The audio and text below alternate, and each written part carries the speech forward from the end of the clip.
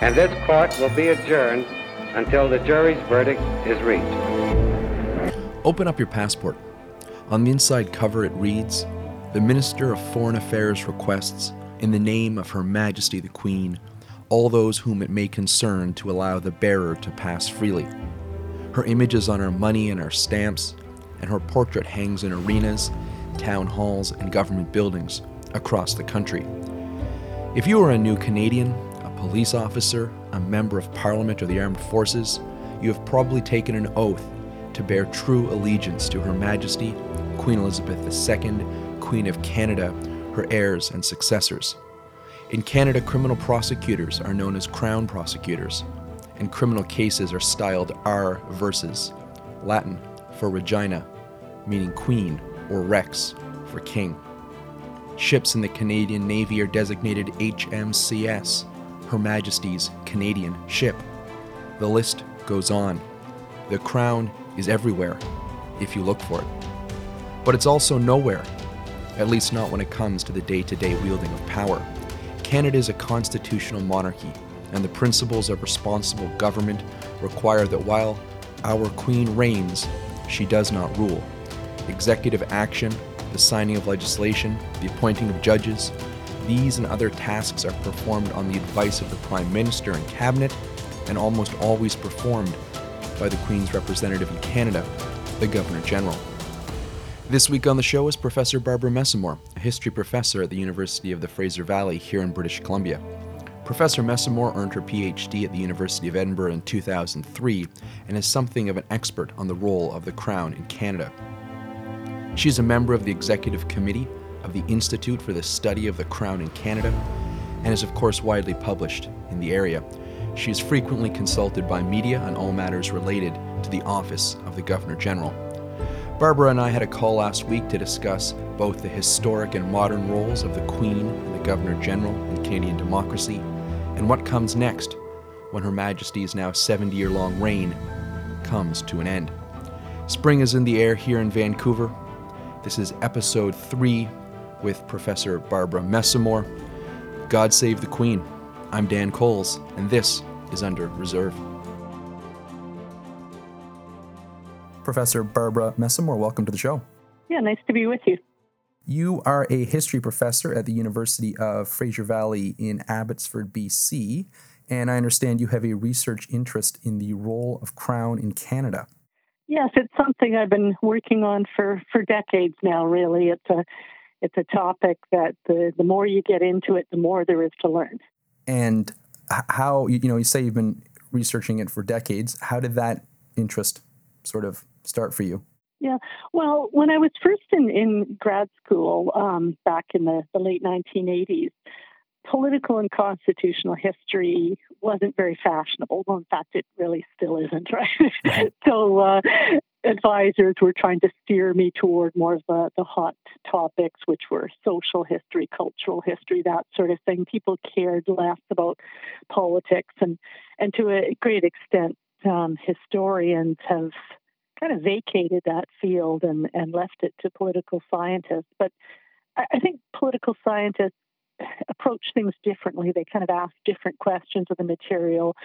For historians, we often want to think about the context and things like that. So anyway, kind of in the course of working on some of the social and cultural aspects of the Governor-General's role, things like, for example, everybody will know the Stanley Cup and the Grey Cup, of course, another example. Fewer people might know the Minto Cup, but those are examples of the kind of social and cultural boosterism the Governor-General did in the late 19th and early 20th century.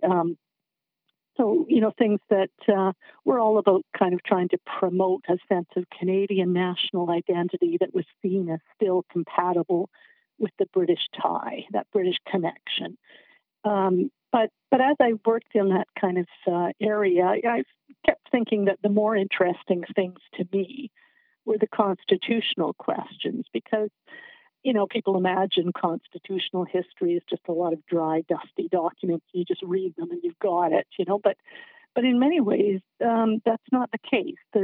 Constitutions are kind of living things, and a lot of it is part of tradition, conventions and traditions that have emerged. And it's not always just there in writing.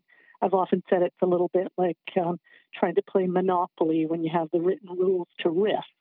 That sometimes if you try to just look at what's there in writing, that wouldn't necessarily give you a clear picture of how we're governed. And I think a lot of this ambiguity comes down to the role of the Crown.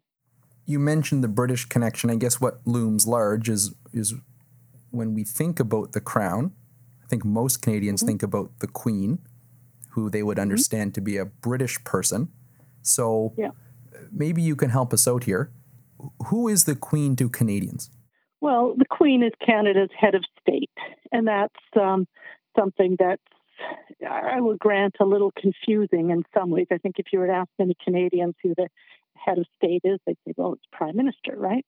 But of course, the Prime Minister is the head of government. And so, there's that element of confusion, the fact that in our Constitution, unlike, say, the Americans, where the head of state and the head of government are the president embodied in one person, in our system, we have the monarch as head of state, and then the prime minister as head of government. And then to further muddy the waters, we've got our resident head of state, if you like, or people say de facto. That can be a bit confusing. Head of state, the governor general. And what I mean by saying de facto, I don't mean in fact. I mean in contrast to in law, right? That in that sense, the governor general is carrying out the function of the head of state, but the head of state is in fact the Queen. So what are the functions then that the head of state performs? Well, there are many of them, but I would say, when we think about why it's an important function, why it's really vital to our Constitution, I'd say the core function is to ensure the continuity of legitimate government. And really what that means is that the head of government who's in place, the Prime Minister, at the provincial level, the premiers, is somebody who enjoys the confidence of the elected part of our Constitution, either the House of Commons or the Legislative Assembly in the provinces, right? So it's to ensure that government is entrusted to somebody who has that support, who has that confidence. And so typically the Governor General or the Lieutenant Governors at the provincial level will carry out their functions on the advice of ministers, the advice of the provincial premiers or prime minister. But there's also important reserve prerogative powers to, in rare circumstances, in opposition to that advice. I'm thinking about minority government situations here. Is that what you're referring to? Well, yeah, I mean, that's a good example that sometimes, often it's very clear cut who has the right to form a government. When you have a majority government, that's very clear. And when you think at times in our history where we've had a long run of majority governments, those are maybe the times people are most apt to ask the question, well, why do we need a governor general? What do they even do? It's sort of a formulaic kind of thing where they just appoint a prime minister, but we all know who that's going to be, right? Right. Yeah, and yet in times of minority government, sometimes it's not altogether clear. And I guess I would offer the example of British Columbia in 2017. That's in pretty recent memory, right? Yep. So we had a situation where Christy Clark and the BC Liberals, who had formed the government before that election, wished to carry on governing. They had, I think it was 43 seats, and the combined opposition had slightly more, just a slight edge. They had 44, 41 for the NDP and 3 for the Greens, I think it was. So you could say, well, yeah, she had the right to form a government because the BC Liberals won the most seats, right? But of course, it doesn't exactly work that way. It's not about who won the most seats. It's about who can command the confidence of the legislature. And so we test that confidence in important ways, and the speech from the throne is one of them. The budget speech is another. And if a government doesn't pass those essential tests of confidence, when they've lost confidence, one of two things could happen: either there'd be fresh elections, or the representative of the Crown might call on somebody else to form a government. And that's, Barbara, what I'm hearing from you, that's a discretion. That's a unique role that the lieutenant governor plays. Yeah, although, the thing of it is, we think of that as a great power of the Crown, and so it is. It's an important power, but really the ultimate arbiters of who gets to form a government is that elected body. By giving or withholding their confidence, they're the ones who determine. So I think, where the check of the Crown comes in is if a prime minister or provincial premier attempts to carry on in power without that essential confidence, then the representative of the Crown, of course, is the person who's kind of that guardian of democracy in that sense, right? Are there other examples? I mean, I think of, is there a concept where a governor general or a lieutenant governor could withhold consent or refuse to perform other roles that are maybe notionally thought of as perfunctory or ceremonial along the same lines when there's an issue with confidence? Yeah, well, yeah, it does get a little bit confusing because, people will often say, well, the governor general is just simply a rubber stamp, and they might look to the matter, say, of giving royal assent to legislation. And I would suggest to you that in that instance, the discretion is lapsed. That is effectively a rubber stamp. I think that it's a given that royal assent is not going to be withheld. And, of course, we have the role of the courts to test the constitutionality of a matter. Right. But refusal of assent is a lapsed power, but refusal of advice is not, right? And that's where it gets a little confusing. So when I say refusal of advice, what I'm talking about is if a prime minister or premier asks the governor general or lieutenant governor to prorogue Parliament, to end the session, or dissolve for elections, that those duties are typically carried out on advice, but the representative of the Crown does have the prerogative in emergency, very rare situations, to refuse that advice. And of course, one of the best known ones is the King Byng affair in 1926. And I was kind of struck that not very many people in 2017 in British Columbia kind of drew the parallel. I know that's sort of our go-to thing whenever there's a constitutional crisis. People always say, oh, it's just like the King Byng affair, and it seldom is. But in this case, it was, right?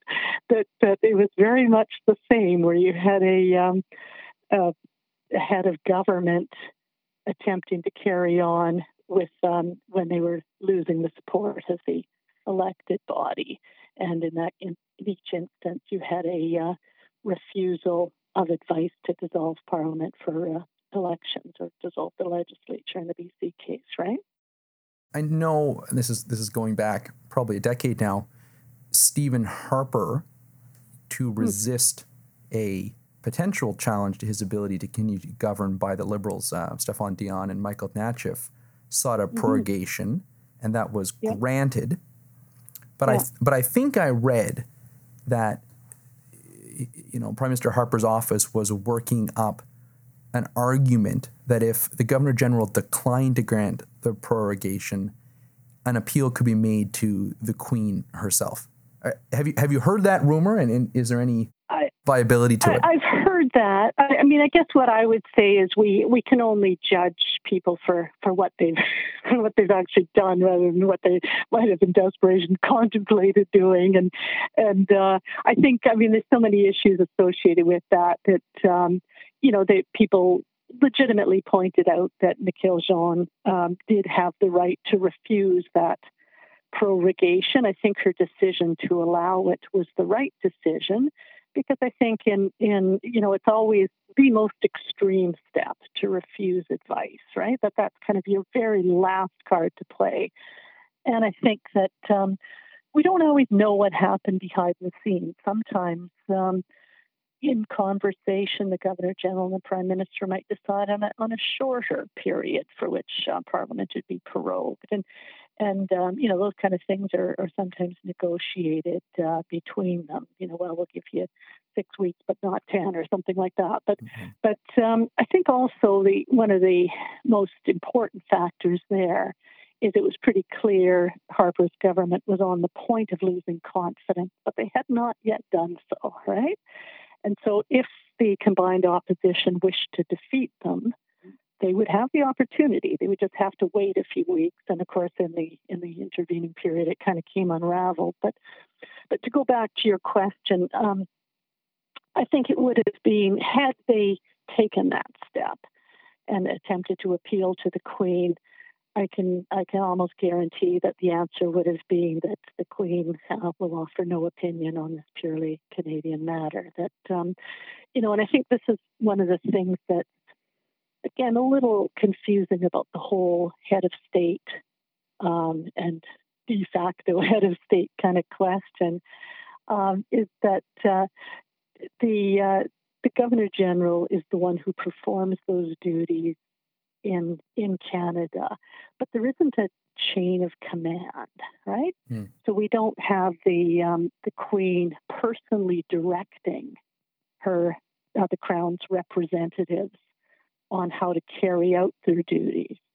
There was a secretary to a couple of successive governors general back in 1945 who said that, it's often said that the Governor General represents the King. And he said it would be more accurate to say he represents the Crown, because there's a difference between representing a person and the office held by a person. And I think that's kind of a good way to think of it, that in some ways the Queen herself is a representative of the Crown. And so we kind of tend to conflate these two things, that the person of the monarch, of course, is the representative of all the things that cluster around the Crown and the Constitution.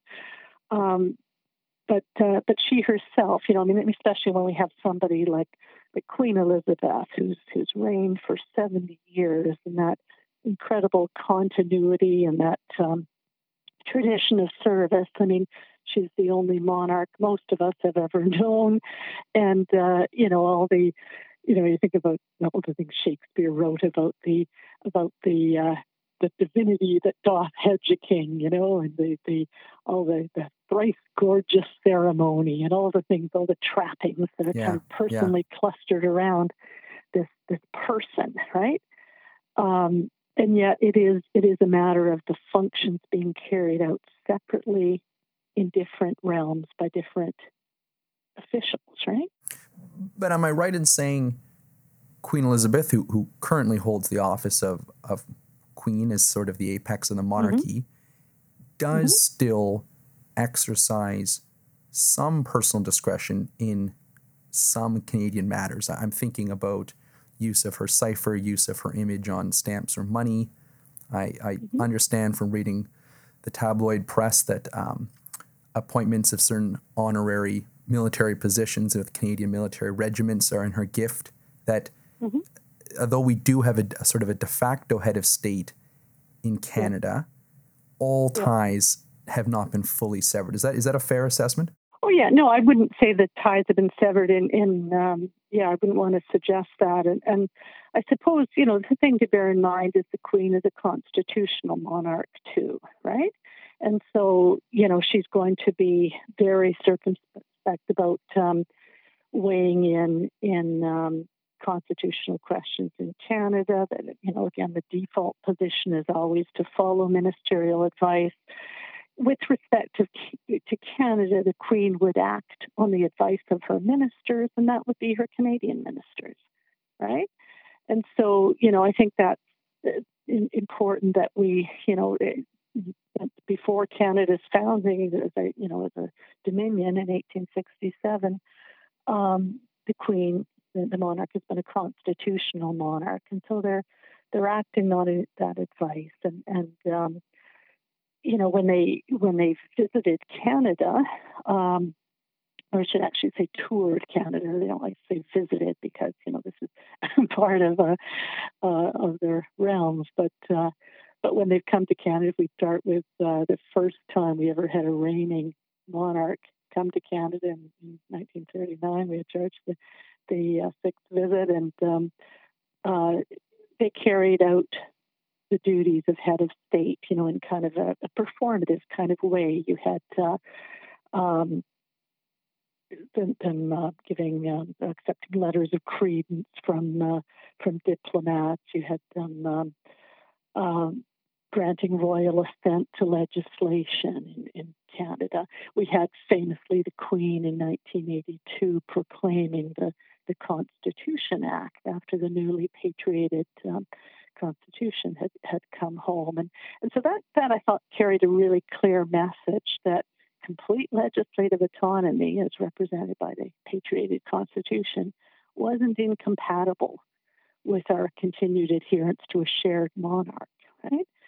So I think that's kind of an important point to make, that we can have this shared monarch and be an entirely autonomous nation.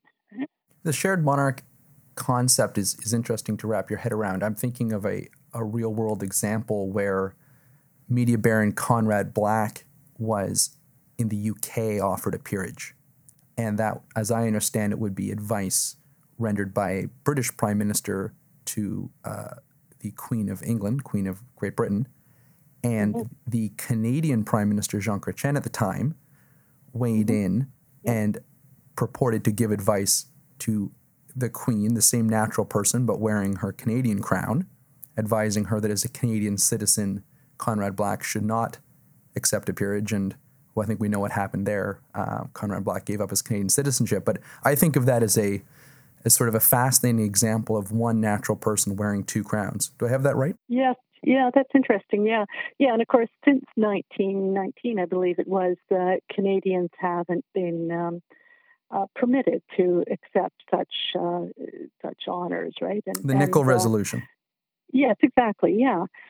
So yeah, this is kind of an interesting case in point. It accepting that peerage conflicted with Canadian law, and so that's kind of if you wish to be a Canadian citizen, you cannot, and in that case, Lord Black renounced it, right? So that's an interesting example, and so sometimes these very rare and unusual circumstances can kind of confront us with all the ambiguities inherent in that relationship, right?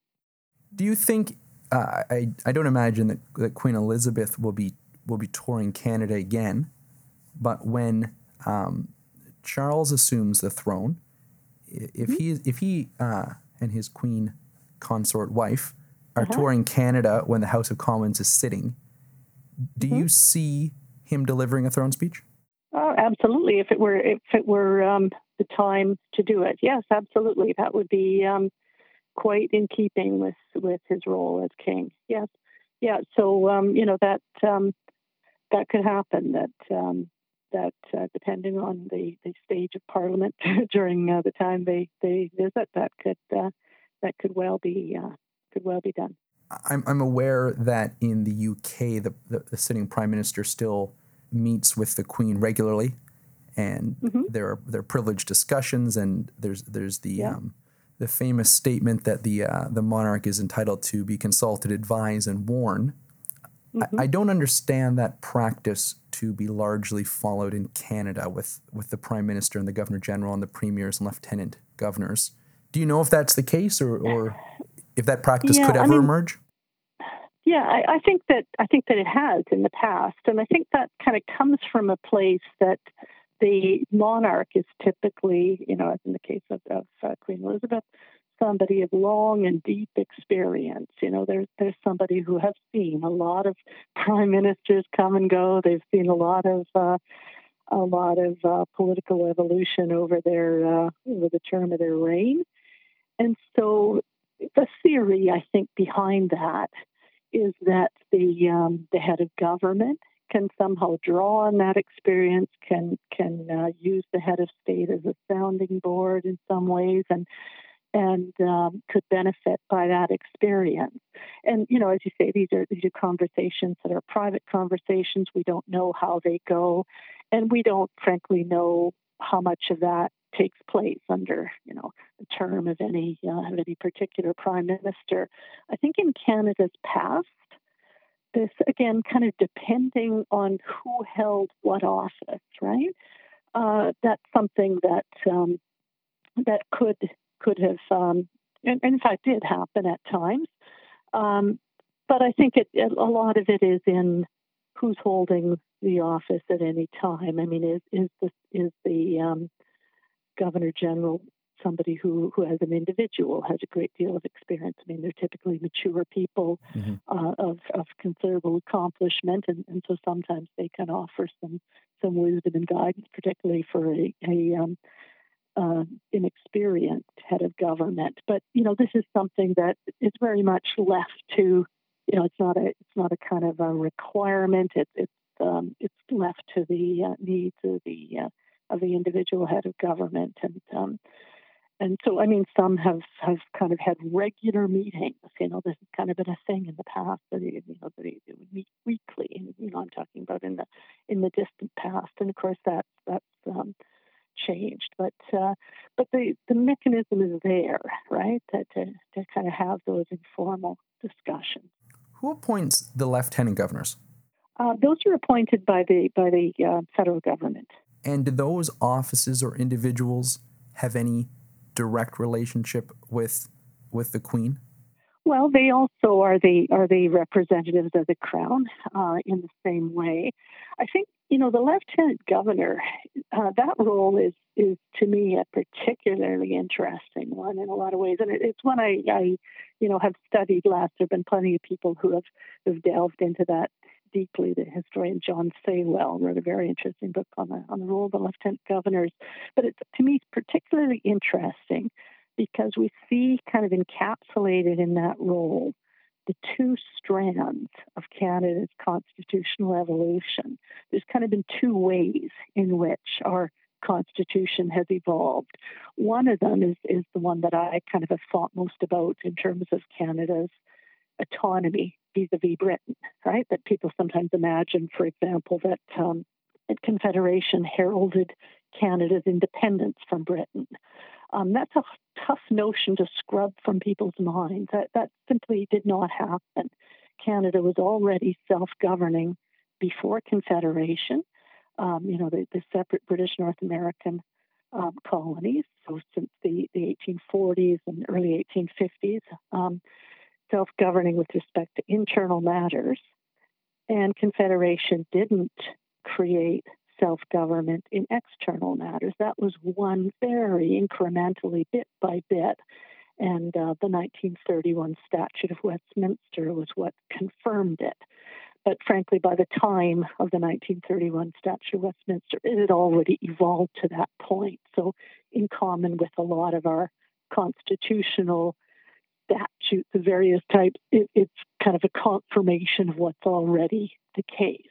So anyway, we have that one strand of constitutional evolution, vis-a-vis the British Empire, and we also have the strand of the evolving relationship between the federal government and the provinces. And so it's kind of in that realm that you see the lieutenant governor's role as I think particularly interesting, because at the time of Confederation, Johnny MacDonald imagined that the provincial levels of government would over time organically wither away. He really believed that. He said it was plain to me as if I saw it accomplished, but he said it wouldn't do to take that point of view in Lower Canada, French Canada, right? Yeah. And so of course, Confederation was kind of a compromise. It was about, he would have preferred a simple legislative union, all the provinces glom together into one. They would cease to be provinces. You just have one level of government rather than a federal arrangement. But he couldn't get what he wanted. And of course, for French Canada, Confederation wasn't a means of joining together. It was a means of breaking apart because they were already joined in the province of Canada since 1840, right? So for them, it was about coming out of one union and now having your own government at the provincial level, which they hadn't had since, before 1840. So it was kind of more of a divorce than a marriage, if you like, right?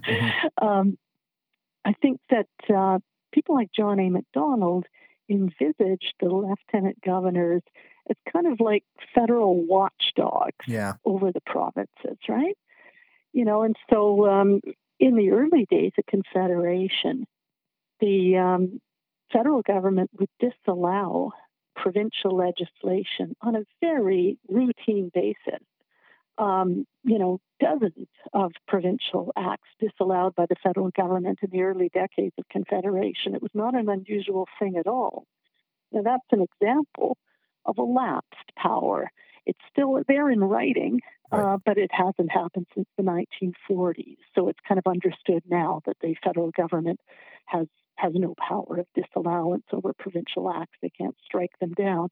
But originally, you could almost picture that relationship between the Dominion government and the provinces as kind of like a quasi-imperial one, that in some ways it echoed that imperial power of disallowance over Dominion legislation, right? So kind of that same almost imperial model. And of course it evolved and the provinces became much more autonomous. And of course the successive rulings especially through the late 19th, early 20th century of the Judicial Committee, the Privy Council, when they had to rule on areas of provincial or federal jurisdiction, these successive rulings had the effect of strengthening the position of the provinces. With that evolution in mind, I wonder, and I'm thinking about Republican sentiment and individuals who would have the office of the Queen abolished, if regional cleavages or premiers or people of certain provinces would say,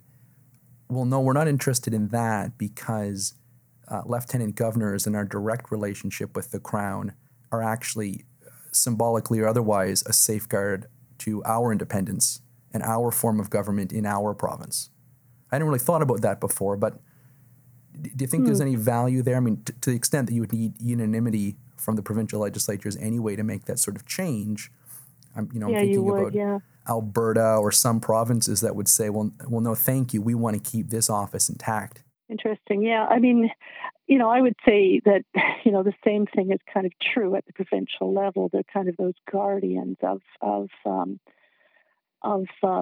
democracy in a sense, right? That they do perform that role of safeguarding the Constitution. I would say also one of the important things that one element of our society that might have thoughts on the question of becoming a republic are First Nations. And this is something people, I think, sometimes discount, that I think that the Crown has served an important role through history and now in safeguarding that important relationship. And of course, you'll know that treaties are all in the name of the Crown, and even for First Nations that are not parties to treaties, the honor of the Crown is really important. I had a student question the other day. We were talking about treaties, and somebody said, well, could a government simply repudiate a treaty that a previous government had made? And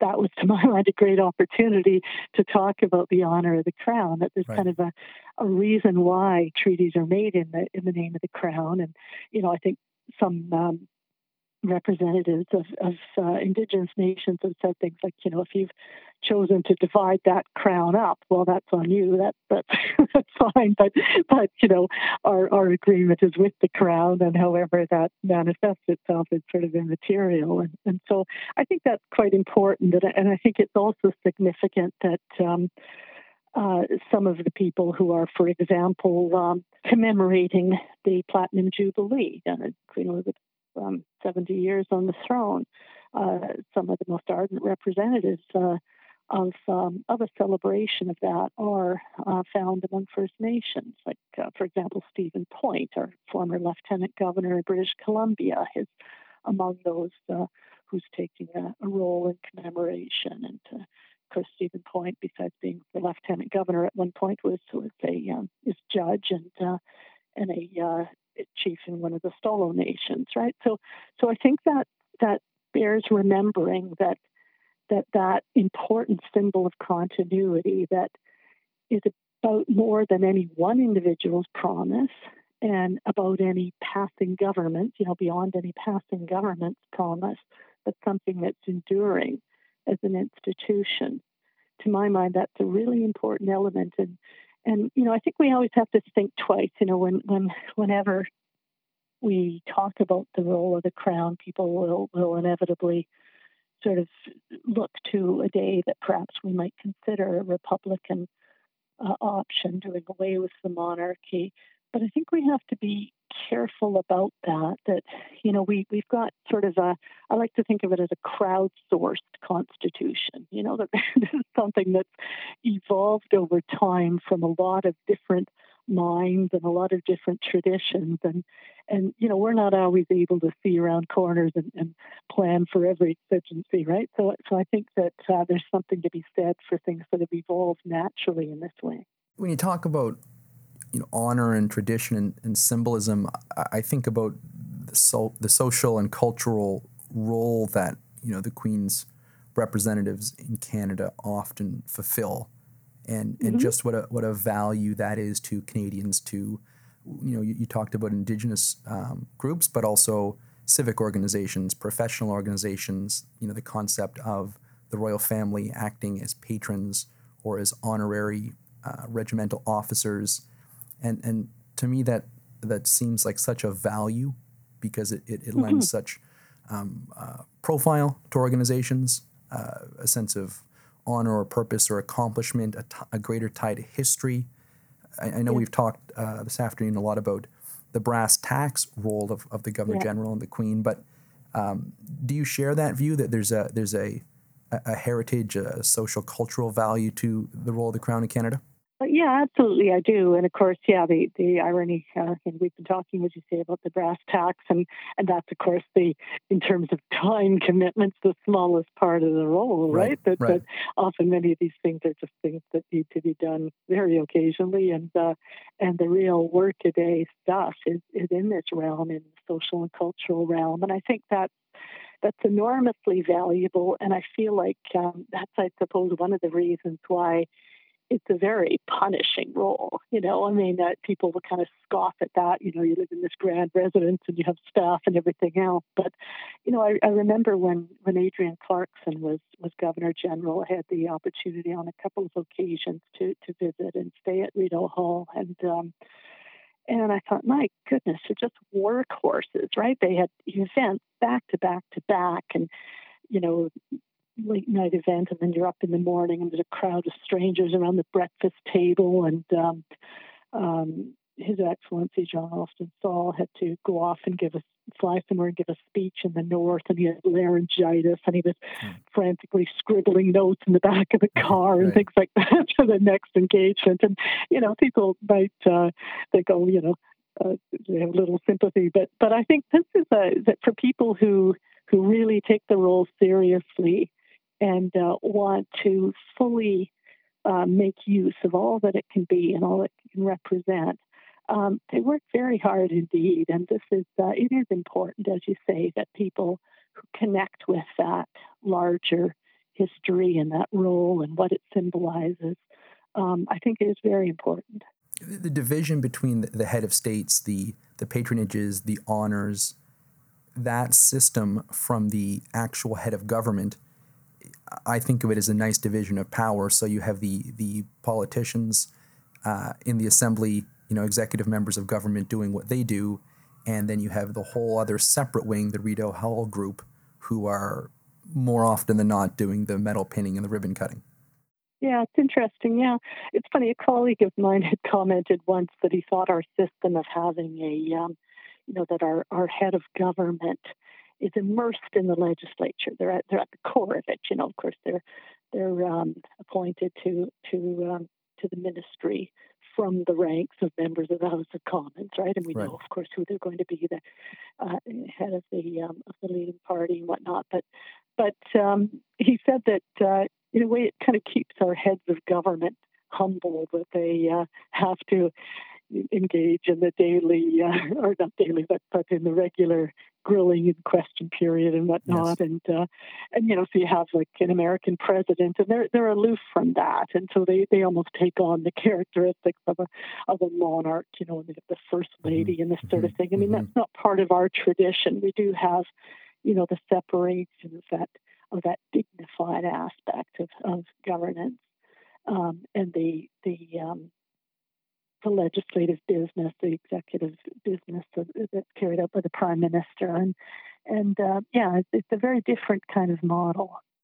As a professor and someone who studies and publishes in this area, do you see an ebb and flow in interest based on pop culture happenings? I know the Netflix show The Crown is or was very popular. There's a whole bunch of tabloid type issues going on over in the UK with certain members of the royal family. Not suggesting you necessarily always read those tabloids, but when things are happening in Hollywood or on the news, does that impact enrollment in your seminars or the demand for papers in this area in Canada? Yeah, I think it is very much driven. The climate of interest is in fact in this subject as in every subject driven by what's out there and kind of the zeitgeist, right? So yeah, I mean, if we have institutions like the Crown and I remember teaching something that's to do with the Suez crisis, and one fellow was very excited. He said, "Oh, I saw this on the Crown." Right. People, it really it captures people's imagination, certainly. And so I always try to remember that even when things are going badly, there's an opportunity there. And when I say going badly, I'm thinking of the whole controversy with Madame Payette and whatnot. Right. And it's an opportunity to talk to people a little bit about the office and what it means. And some people come to it from other ways. Some people, maybe they've seen The Crown, maybe they've heard the interview by the Duchess and Duke of Sussex and accusations of racism and things like this. And this is, to me, any interest is kind of good interest, and it's an opportunity to talk about the role and about what it means and some of the positive things. So yeah, I think that whatever generates that interest, that's a good thing. And it's also important to get that the Crown's a robust institution. They've been through a lot over the years, and certainly. Her Royal Highness has certainly been through a lot, and you look at some of the controversies today, with Prince Andrew, with the Sussexes, and it's just been a very bad. Like 2021 would be another one of the, what did she say, annus horribilis, right? Right. Yes. Back in 92, I think, I can't remember, but this has been a really difficult time, and of course. The death of Prince Philip, and so they've gone through difficult times, but they carry on, and I think this is true of other sovereigns in the past. You think of the 1936 abdication crisis and what a blow that all was to the monarchy, and the ugly tabloid press and everything else. And so even during Queen Victoria's reign, the fact that people were very critical of the way she withdrew from public life after the death of Prince Albert, that the institution has been criticized many, many times over the years, and sometimes for good reason. But it still carries on, and it survives. Like, for example, with the Governor General, if we're disappointed in this particular appointee in Julie Payette and how she carried out the role, it doesn't mean that the role itself is irredeemably flawed. It just means we found somebody in this instance who wasn't a good fit for it. So. Right. I mean, conversely, the Cambridge's tour of Canada 4 or 5 years ago, I understand, was a great success, and they remain very popular. I think so. Yes, and I think that's certainly a bright spot. I think they've really got it right. Yeah. So let me ask you this. Queen Elizabeth can't live forever. She's enjoying 70 years on the throne. Can you tell us at a high level, practically speaking, but also maybe speculating on what happens when Queen Elizabeth does finally pass?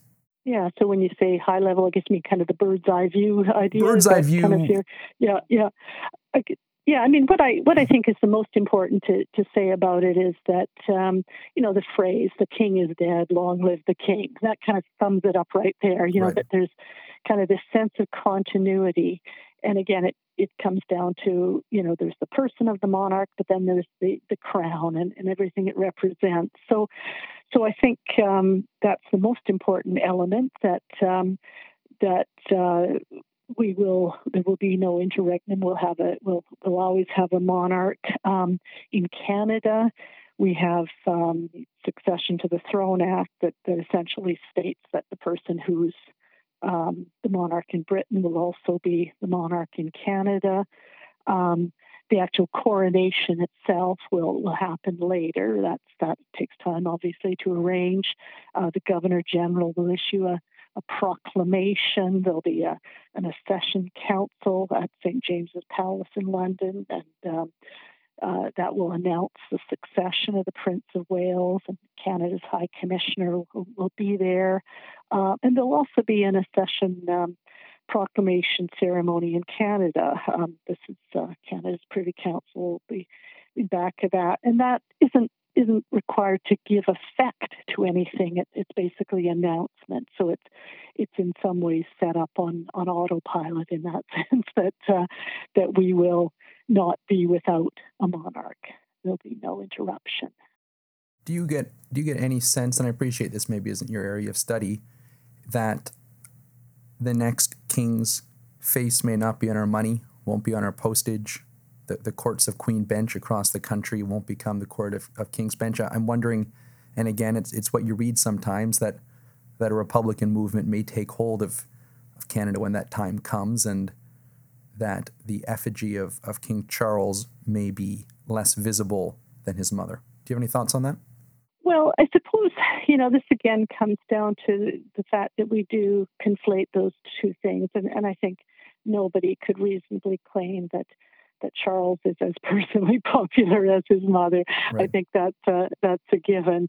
I think you've alluded to the Duke of Cambridge. I think if all continues as it has, that he could well personally be a very popular monarch. But yeah, I think that does influence people's views of such things. And so, yeah, I don't have any personal insights into whether that's likely to happen or not, but I would say that we do conflate those things. We do inevitably allow our personal feelings about the person whose reign it is to influence what we think about the office in general, about the crown. And, I hope that we can sort of see beyond that and kind of appreciate the value of the crown as an institution and what it represents in our Constitution, that sometimes people will just think in terms of, just simply sweeping things away without quite realizing what are we throwing out at the same time, right? Professor Messamore, thanks very much for joining me. I appreciate you taking the time to chat with me about the role of the Crown in Canada. And I do hope that students continue to take more classes with you on what I think is an important subject and things that more Canadians need to better understand. Yeah, it's been a pleasure to talk to you. If you're interested in learning more about the role and the history of the Crown in Canada, visit monarchist.ca, the website for the Monarchist League of Canada. Up next week is Bruce Moncur, a former reservist and veteran who, while serving in Afghanistan, was injured in a friendly fire incident. He started a non-profit called Valor in the Presence of the Enemy, which is advocating for a re-examination of honors awarded to Afghan veterans and soldiers in other conflicts. The group would like to see a Canadian Victoria Cross awarded. That's it for this week. Until next time, we're under reserve.